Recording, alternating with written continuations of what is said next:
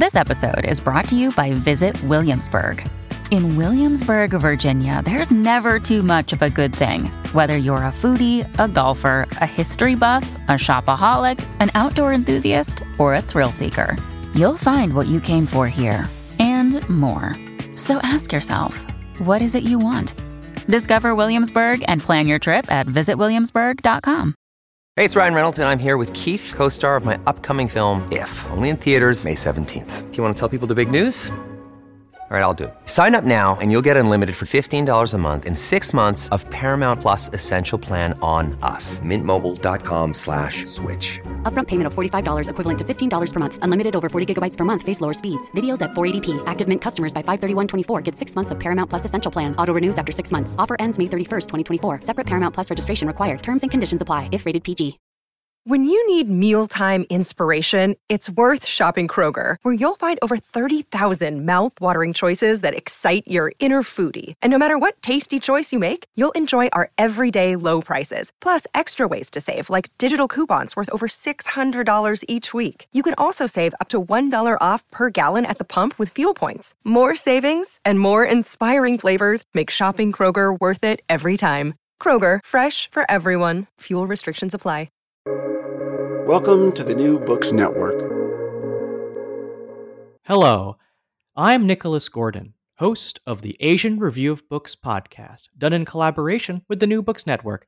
In this podcast, we interview fiction and nonfiction authors working in, around, and about the Asia-Pacific region. Kashmir carries the burden of being known as one of the world's biggest flashpoints. If a novel, TV show, movie, or video game wants an easy international crisis, there's a good chance Kashmir will be the crisis of choice.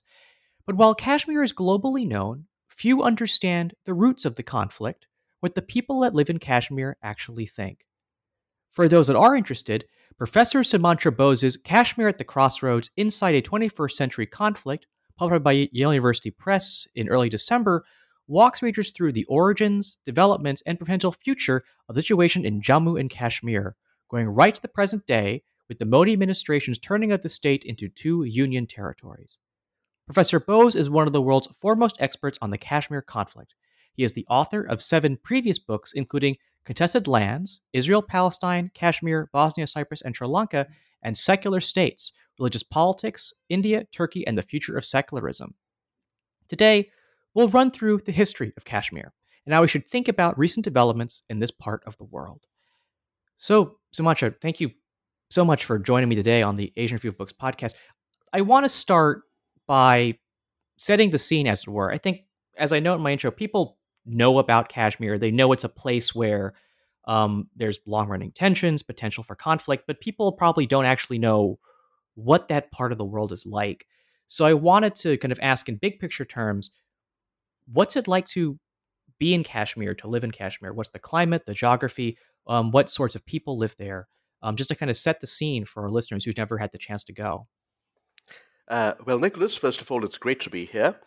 I've been to Kashmir very numerous times, as you can imagine, and although it's a permanent war zone, I have, in a way, enjoyed it every time, getting to know the culture and the people, especially.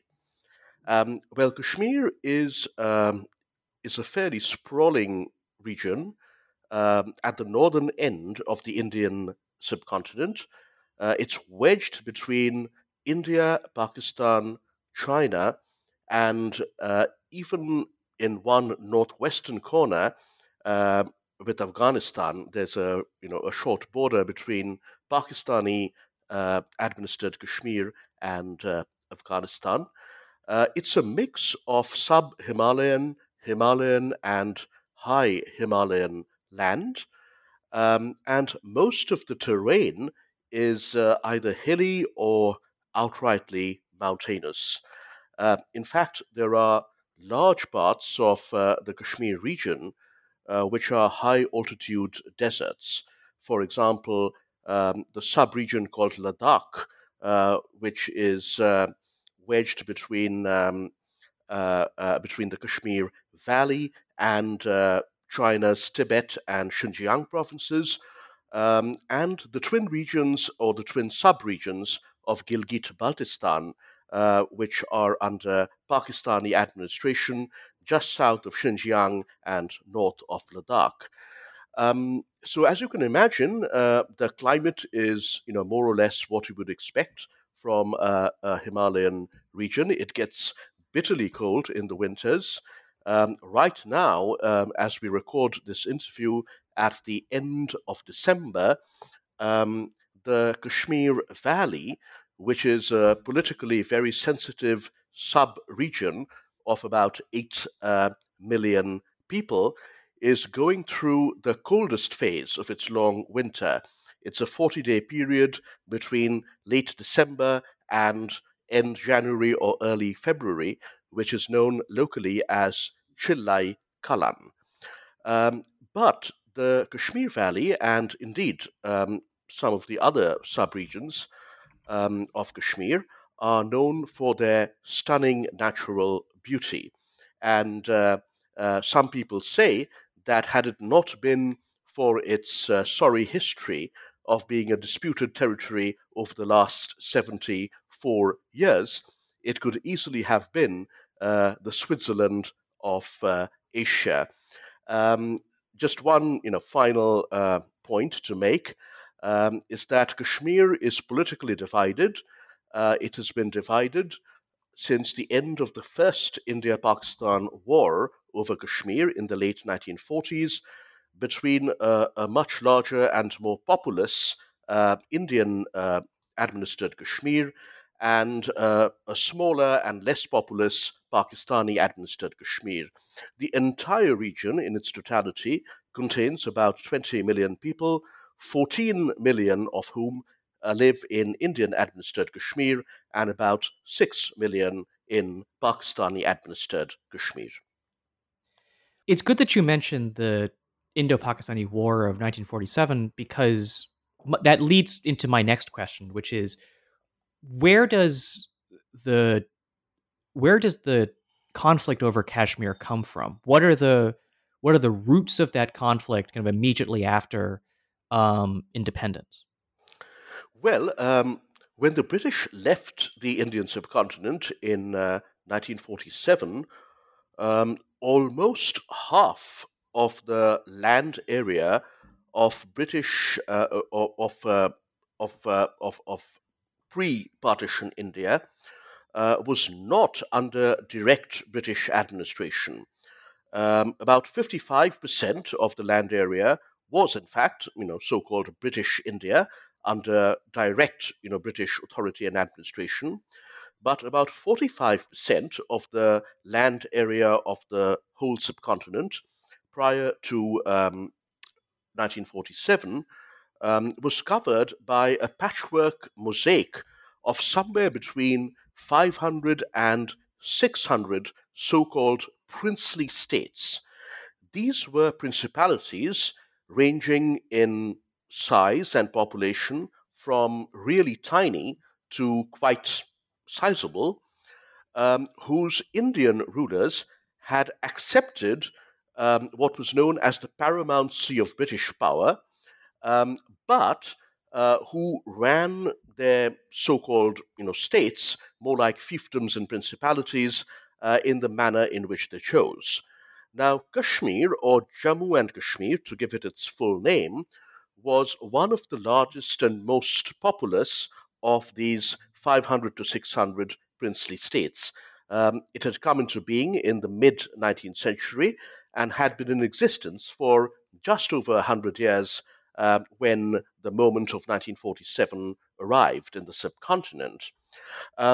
Now, when the British withdrawal from the subcontinent became imminent, the question obviously arose, what would happen to these 500 to 600 so-called princely states, which covered almost half the land area of the subcontinent? And the short answer was that the princely rulers needed to decide, forthwith, whether to join India or Pakistan, and that their third option of declaring themselves as independent entities was purely notional.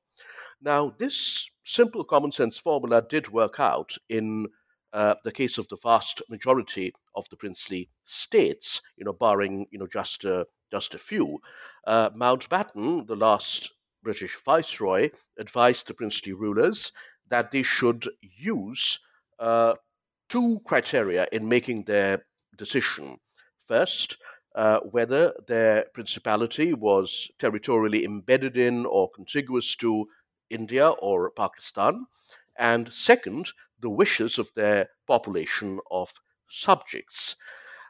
Unfortunately, this simple common sense formula did not yield a clear answer in the case of Jammu and Kashmir, which was territorially contiguous to both India and Pakistan, though more extensively to Pakistan than to India, and whose population, the ruler was a Hindu autocrat, but the population was largely more than three-quarters Muslim, whose population was not clearly aligned, with either camp, either the India camp or the Pakistan camp.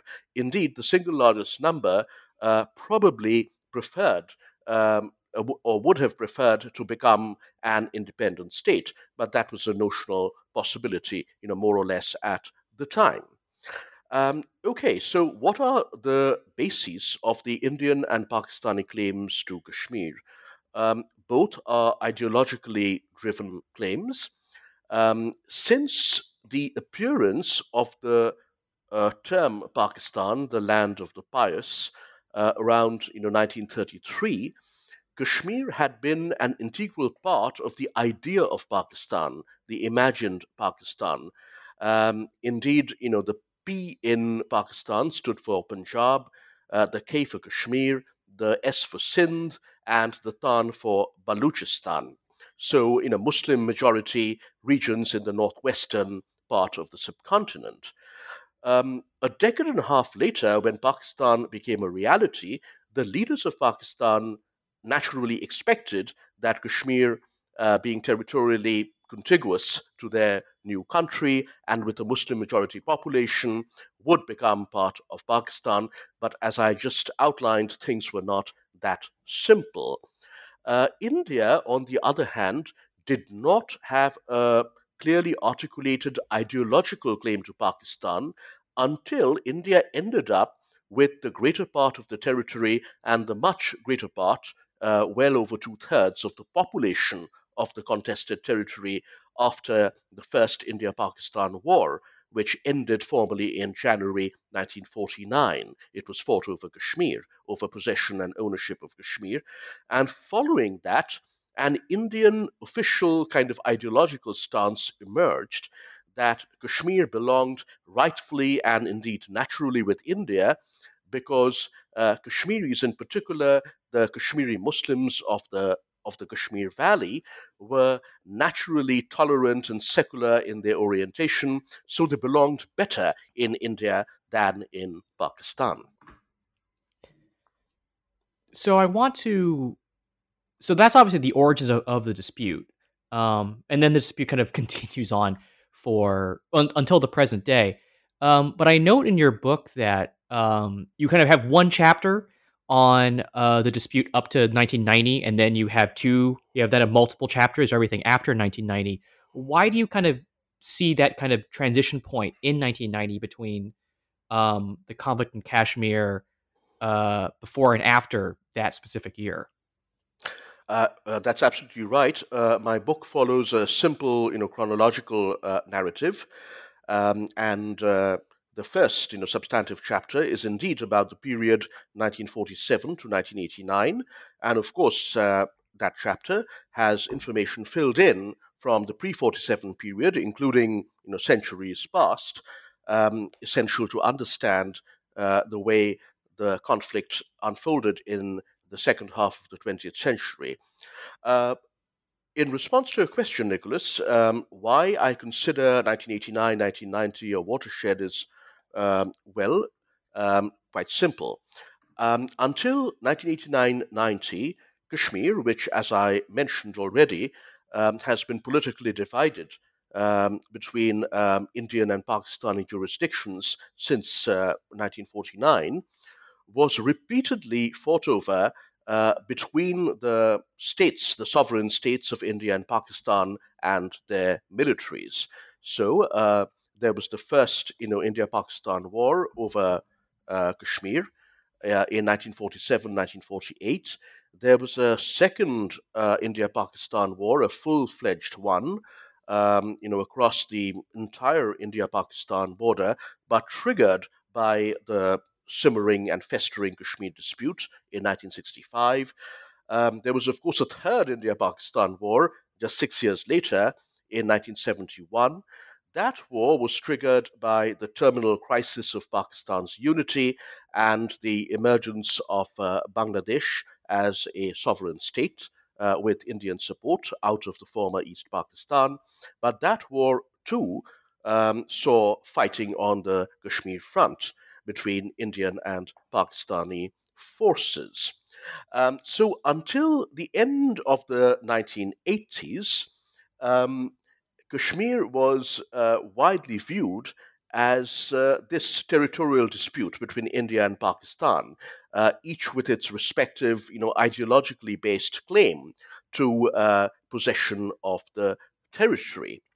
But what happened right at the end of the 1980s, and particularly in the early 1990s, starting in 1990 itself, that a homegrown popular uprising and insurgency.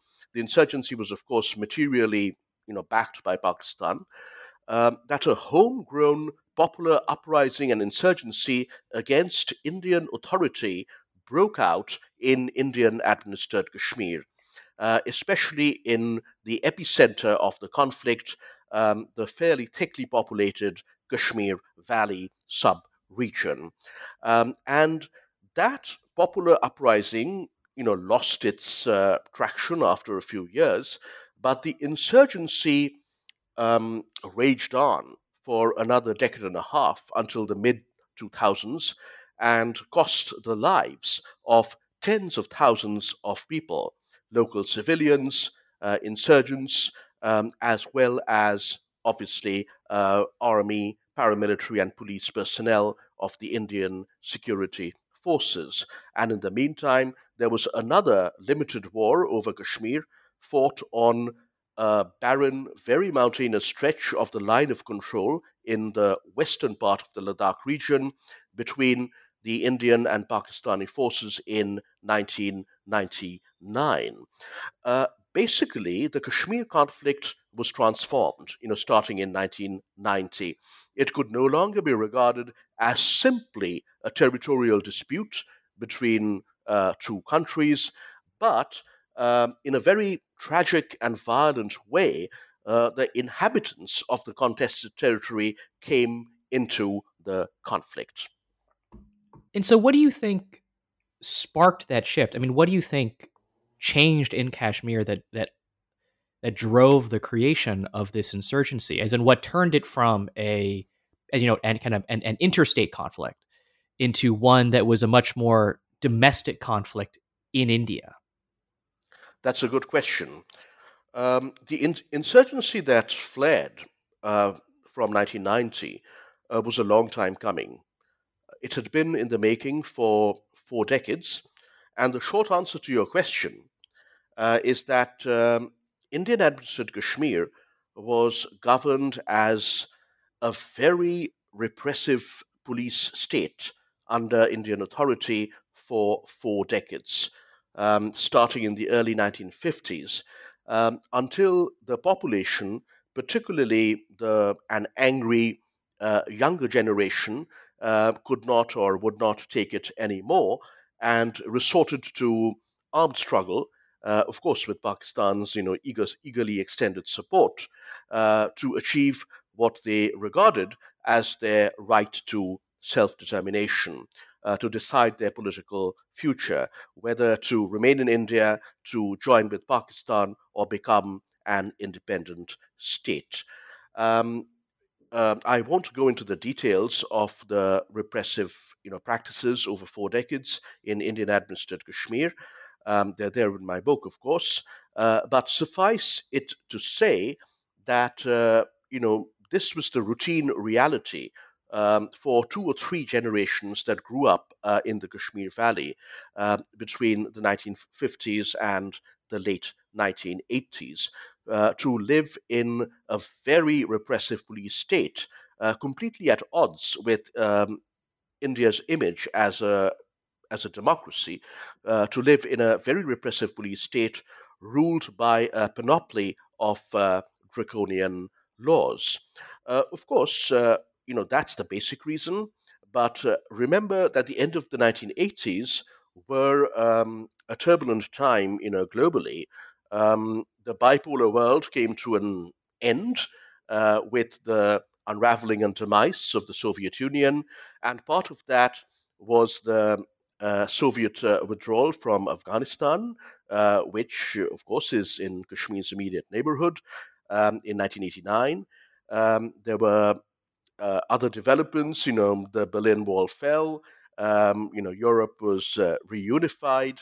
The Palestinian Intifada, the first Palestinian uprising, broke out at the end of 1987 in the occupied territories, and raged on until the early 1990s. And so Kashmiris, felt emboldened by these developments. They were chafing under repressive, Indian rule, and they felt that if the Berlin Wall could be toppled, why couldn't the line of control dividing, Indian-administered and Pakistani-administered Kashmir?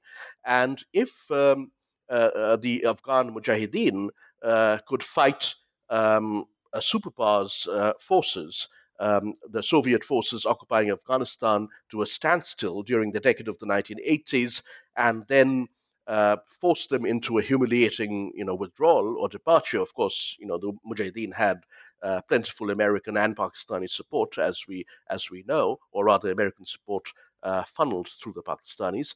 Then why couldn't a ragtag band of Kashmiri insurgents take on the vastly superior Indian forces? I'd like to change tack with this next question a bit. And you'll see why when I ask the question after this one, which is obviously the big news from Kashmir recently was the change in its status into becoming 2 union territories. But what was the status of Kashmir in India before that change? What did it have more autonomy than other states? Did it have a special status? What was Kashmir in India before the Modi administration's change? Right. Now, this complicated story actually goes back to the beginnings of the conflict in 1947. In October 1947, the last princely ruler of Kashmir, who was a Hindu, ruling over a largely Muslim population, signed a so-called Instrument of Accession to India, to the Indian Union. A few days later, Lord Mountbatten, the last viceroy, accepted the accession as valid, but also said that the last ruler's accession should be ratified as soon as possible, or at least in due course, through a reference to the people. Namely a plebiscite or a sovereignty referendum with 2 choices, whether the population of Kashmir wanted to join India or Pakistan.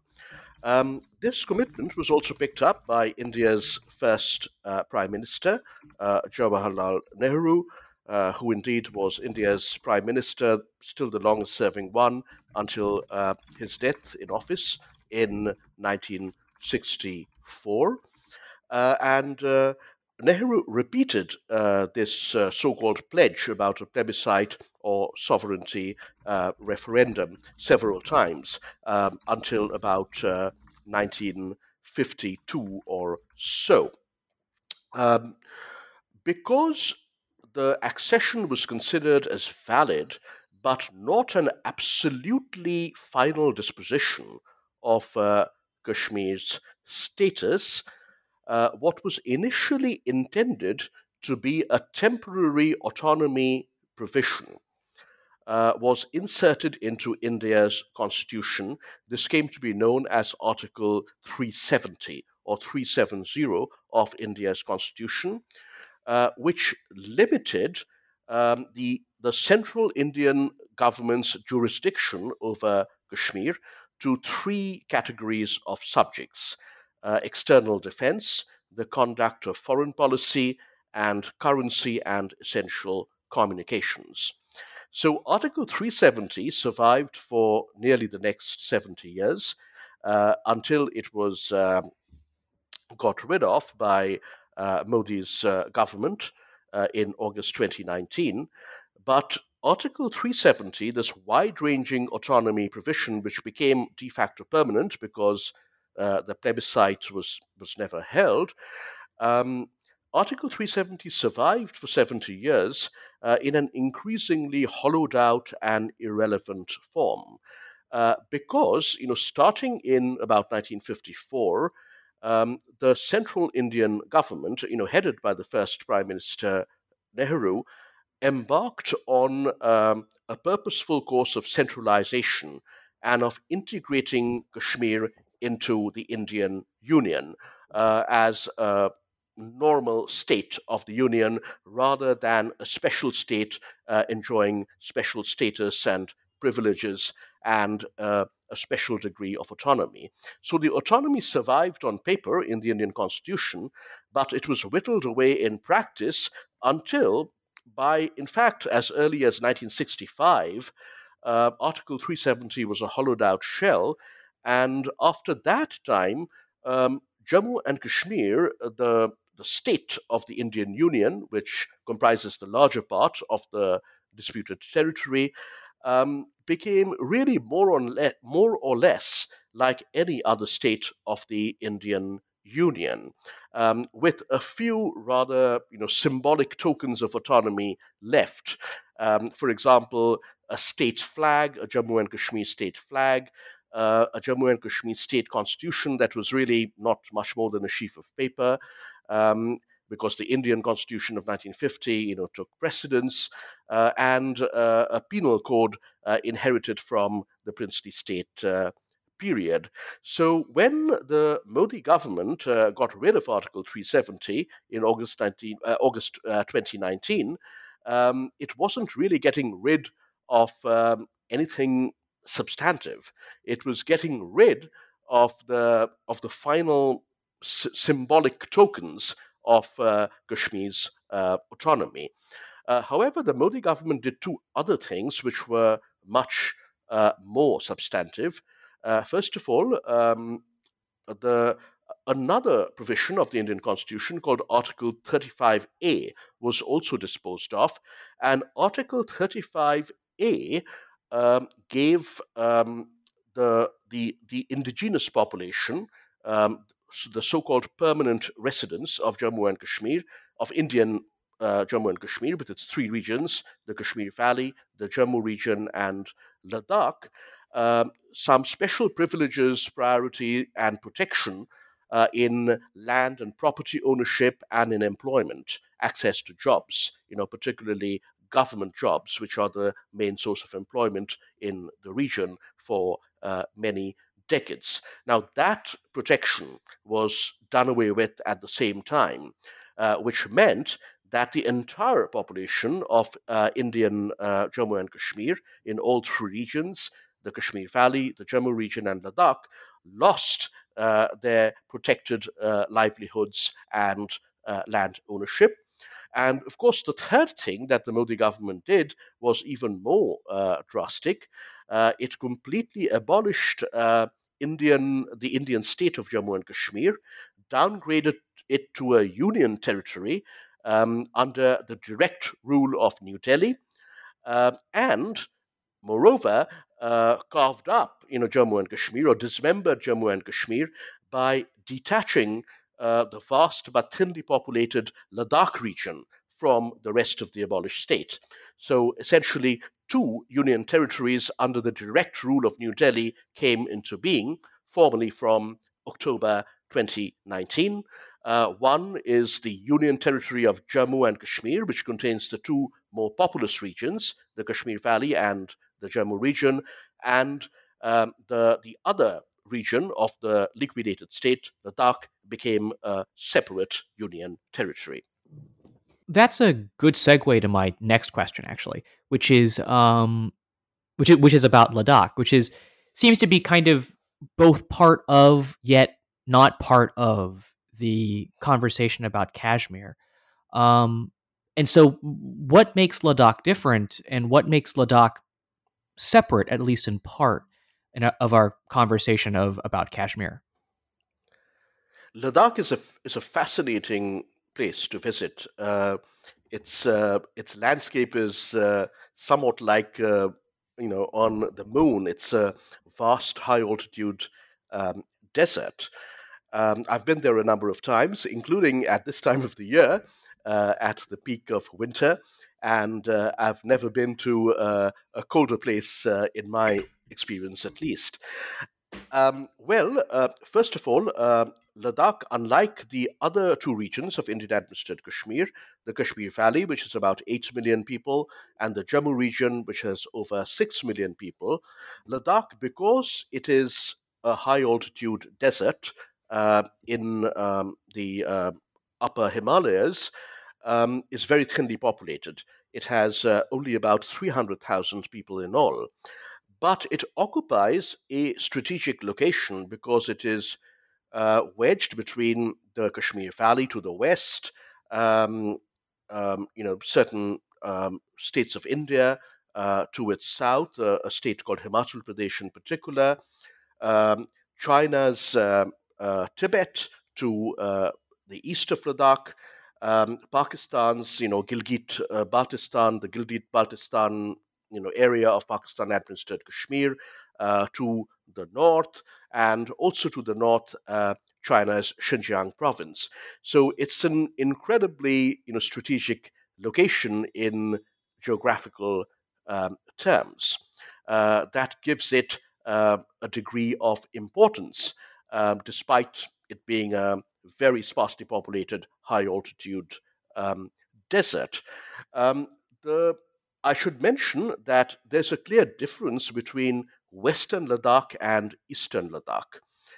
Western Ladakh, which is close to the Kashmir Valley, is predominantly inhabited by Shia Muslims who are of Tibetan stock, but people of Tibetan stock who over time converted to Shia Islam. So it's a bit like Little Iran. There's a very strong Iranian cultural influence with portraits of Khomeini, hanging everywhere and so on. And there's Eastern Ladakh, which is predominantly populated by Tibetan Buddhists and which abuts the line of actual control, as the de facto border is known, between Indian control and China's Tibet. This is different from the LOC, or the line of control, which divides Indian administered Kashmir from Pakistani administered Kashmir. That's the western border of the contested territory. The line of actual control, or the LAC, is the eastern border of the contested territory.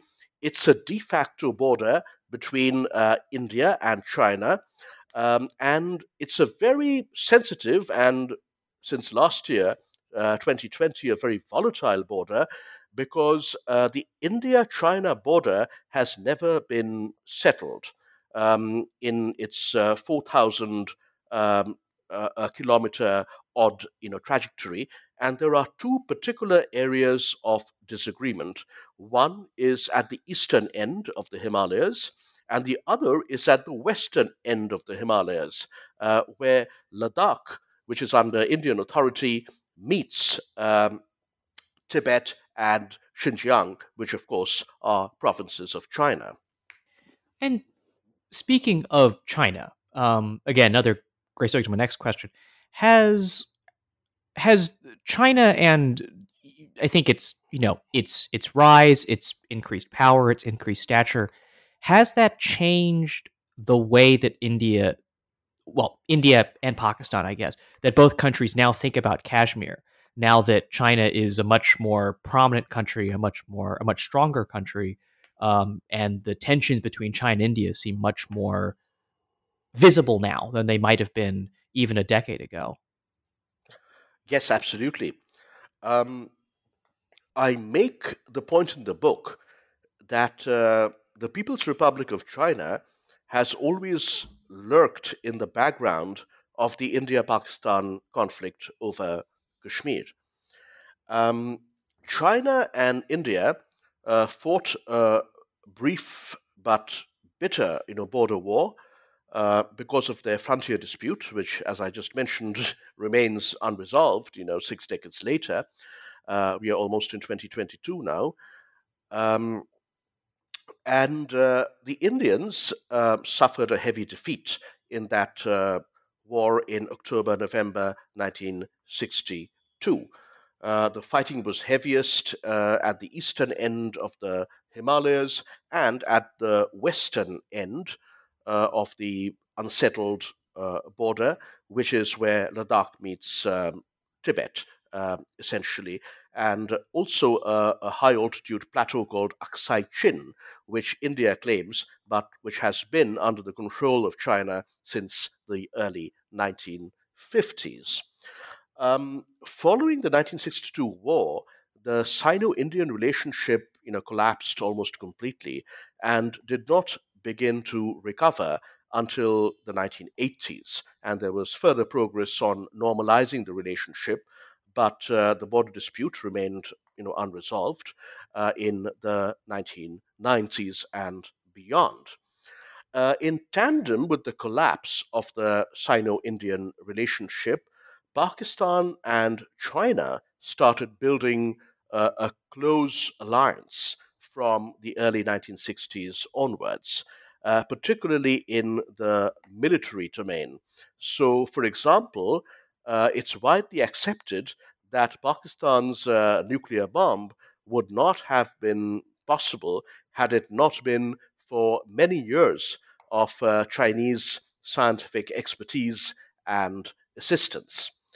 However, China tried to adopt a neutral sounding posture on the Kashmir dispute between India and Pakistan. So, for example, Deng Xiaoping said in 1980 that the Kashmir dispute was a matter between India and Pakistan. It was for them to resolve. China had no role to play whatsoever and no interest in the dispute. And that neutral sounding posture endured for the next 4 decades until 2019 or 2020. So, for example, in the Kargil War, which happened in 1999, something that I already mentioned, the Pakistanis looked to China at least for moral and political and diplomatic support, but received none because China, decided to keep out of this particular escalation of the Kashmir dispute that Pakistan and its army had initiated by launching the Kargil War. Now, all of that has changed in the last 2 years, and particularly since 2020. The unresolved but dormant for over 6 decades border dispute between China and India is no longer dormant. The Ladakh border with Aksai Chin and with Tibet is heavily militarized as we speak, even in the freezing winter that engulfs that part of the world. There are tens of thousands of Chinese PLA soldiers and tens of thousands of Indian army soldiers dug in at forbidding altitudes in the freezing winter. There are very significant Air Force assets deployed on both sides, which are on alert.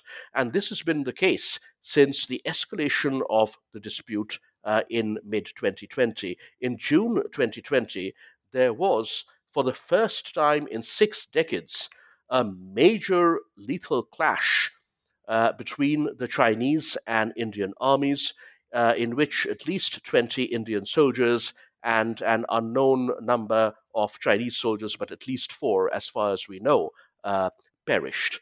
The question is, why has China decided to adopt a much more belligerent posture on the eastern border of the Kashmir region after 6 decades? There is no easy answer to this, and I don't have access to the thinking of China's top leadership. But of course, this sort of new belligerence fits into the People's Republic's pattern of belligerent behavior towards countries across Asia, particularly in the Xi Jinping era. But also, China appears to have been very offended by what the Modi government did with regard to the Kashmir conflict in 2019, an attempt to settle the conflict. That's a fantasy, but to settle the conflict by essentially erasing it as a political question and resorting to brute repression and nothing else. So, for example, as early as September of 2019, the Chinese Foreign Ministry said in a blunt statement that China does not regard the so-called Union Territory, the Indian Union Territory of Ladakh. And between August 2019 and August 2020, China tried to raise the Kashmir dispute in contrast to its aloof behavior in the past, no fewer than 3 times at the United Nations Security Council. So the point I make in the book is that from lurking on the sidelines of the conflict or in the backstage of the conflict, China has moved into the actual stage of the Kashmir conflict in the past 1 to 2 years, and the regional geopolitics of the conflict has become increasingly trilateral rather than the old bilateral India-Pakistan dispute. It's now an India-Pakistan-China triad, with China and Pakistan, of course, closely allied as ever. So I have one more question, and it's unfortunately a rather thorny one. But what makes the Kashmir conflict so hard to resolve in a manner that India, Pakistan, and the local Kashmiris would find satisfactory? Well, Nicholas, you may regard that as a thorny question, but to me, because I've been studying this vexed conflict for almost 3 decades, the answer is actually fairly easy, and it has 2 parts. First of all, let's look at India and Pakistan, the 2 protagonists in the dispute, each with a maximalist claim to possession and ownership of Kashmir. The Pakistani public has been told, down the generations, that Kashmir naturally and rightfully belongs to Pakistan. I've already explained the basis of that particular, ideological posture, which has been around, since the 1930s, before Pakistan came into being as a sovereign country. And of course, the Pakistani public and the Pakistani elite, the political civilian elite, as well as the military elite, always gets very exercised by Indian repression in Indian-administered Kashmir, which has taken a particularly drastic form since August 2019. Of course, their moral outrage is very selective.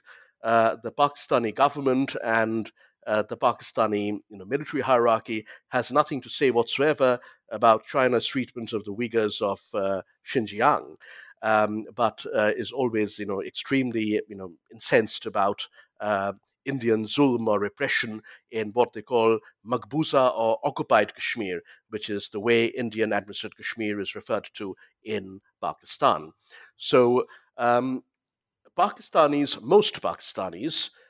feel that Kashmir should belong to Pakistan, and secondly, that their Muslim compatriots in Indian administered Kashmir. About 70% of the population of Indian administered Kashmir is Muslim, so that's quite a large majority. They are suffering terribly under Indian rule, and something has to be done about that, and so on. On the Indian side, of course, there has been this ideological claim to Kashmir as well, which I have explained in response to one of your earlier questions, so I won't repeat that. But now that Hindu nationalism, majoritarian Hindu nationalism, has fully come into its own in Indian politics and indeed become India's dominant political force, it's worth mentioning at the conclusion of this interview that Hindu nationalism has always had a particularly hardline position regarding Kashmir. Of course, that hardline position didn't really matter for 4 decades after the conflict's inception, because Hindu nationalism um, kind of lurked on the fringes of Indian politics, until the early 1990s. Until 30 years ago, Hindu nationalism was a fringe movement in Indian politics. But now the situation has changed quite completely. And what we have been seeing since 2019, which has opened a new phase of the Kashmir conflict, is that is an attempt by the government led by Prime Minister Modi and his chief henchman and enforcer, Home or Interior Minister Amit Shah, to implement the Hindu nationalist vision of a final solution to the Kashmir conflict. That is by erasing Kashmir as a political question and using draconian means to bring any restiveness among Kashmiris to heel. So that's the situation in which the conflict is poised right now. And of course, if any Indian political party tries to project a more moderate, more humane, and more democratic stance on the Kashmir conflict, the BJP, the Hindu Nationalist Party, will immediately accuse them of being soft on Pakistan and of being soft on terrorists. So, that's a real problem. So that's about India and Pakistan. Um, about Kashmir, and here I refer to the totality of the contested territory, Indian administered Kashmir, which has about 14 million people in its three former regions: the Kashmir Valley, 8 million; the Jammu region to its south, about 6 million plus; Ladakh to the east of the valley, about 300,000; and Pakistani administered Kashmir, which has two distinct parts. A long sliver of territory known as so-called Azad or Free Kashmir in Pakistan, which has about 4.5 million people, and the sparsely populated high Himalayan Gilgit and Baltistan sub-region to its north, which has about 1 million to 1.5 million people. These 20 million people essentially have three fundamentally different and incompatible political allegiances and preferences. Probably, from what indications are available, including my own field on the ground experiences over the past 3 decades, the single largest number among these 20 million people would ideally like to live in an independent state of Kashmir, covering ideally all, or at least most of the territory of the princely state that existed until 1947. And this pro-independence or independentist segment of the population is very dominant in the Kashmir Valley and also has strong support in Pakistan's so-called Azad Kashmir among the 4 to 5 million people who live in the so-called Azad Kashmir. But the pro-independence segment is much weaker elsewhere in the other sub-regions of the contested territory. Then, we have a second, political segment who are pro-India, and this mainly consists of Hindus, Sikhs, and Buddhists, i.e., non-Muslims.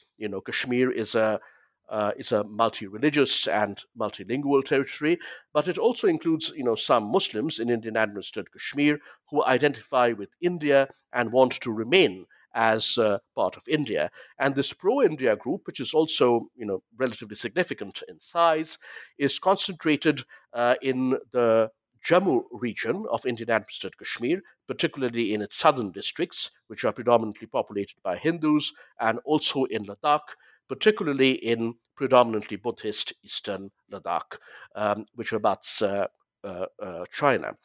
And lastly, there is a third political segment to complicate the picture even further. This is definitely smaller, much smaller than the pro-independence segment, and probably smaller than the pro-India segment as well, but it's still sizable and not insignificant in political terms. And this is the pro-Pakistan segment, which people who consider their national identity as Pakistani and want Kashmir to be part of Pakistan. And this pro-Pakistan segment, of course, has a strong presence in Pakistan's so-called Azad, or Free Kashmir, where the population seems to be vertically split between pro-independence and pro-Pakistan views. But the pro-Pakistan segment always has had and still has a foothold in Indian-administered Kashmir as well, particularly in the Kashmir Valley. So the great challenge, to sum up, Nicholas, is not just to somehow reconcile the competing and zero-sum ideological claims of India and Pakistan to Kashmir, but also to somehow reconcile the fundamentally different and, on the face of it, incompatible political allegiances and preferences within Indian Kashmir. The three fundamentally different and incompatible political allegiances, pro-independence or independentist, pro-India and pro-Pakistan. Can it be done? Yes, it can be done. It's been over 20 years now that I have been arguing for a Kashmir settlement, which is based on a non-zero-sum compromise, adapted in part from the approach and the architecture of the peace settlement in Northern Ireland. I think it would be an excellent, settlement in principle, and many people do agree. But these are the sensible and rational people. And as you can imagine from what we've discussed today, the political odds don't look good at all for that sort of outcome for now and for the near future at least. I'm in fact fearful that at some point, I can't predict the exact timing, but at some point in the near future, definitely within the next few years, there will be a major escalation of the dangerously festering Kashmir conflict. And it's going to get worse before it hopefully gets better. But at the end of the day, I believe, and a lot of people do agree with me, people with knowledge of the conflict and its realities, that there is no settlement to the conflict except through diplomacy and statecraft. Repression, just will not work, and war will not work either. Either repression or war will not work. It would have worked by now, had that been the case. And secondly, it's in the supreme interests of both India and Pakistan to, at some point in the future, lay this conflict to rest through a compromise derived from diplomacy and statecraft. Otherwise, the Kashmir conflict is festering very dangerously in an extremely volatile regional neighborhood where you have Afghanistan, you have China, and various other players involved. So I think that's a great place to end our interview with Sumantra Bose, author of Kashmir at the Crossroads, Inside a 21st Century Conflict. Sumantra, I actually have two more final questions. Mm-hmm. Where can people find your work, and what's next for you? Okay, you mean where can they find the book, or? Well, either the book or your work in general, whatever. You can choose how to answer that question however you wish. Okay, okay. Well, right. Thank you for asking that question, Nicholas. You may have noticed that I'm not on social media, and that's a deliberate choice. I may be missing out in certain ways, but it is a deliberate choice. I would guide people who are interested in learning about my work to my website, sumantrabose.com. So that's Sumantra Bose, my first and last names as one word.com.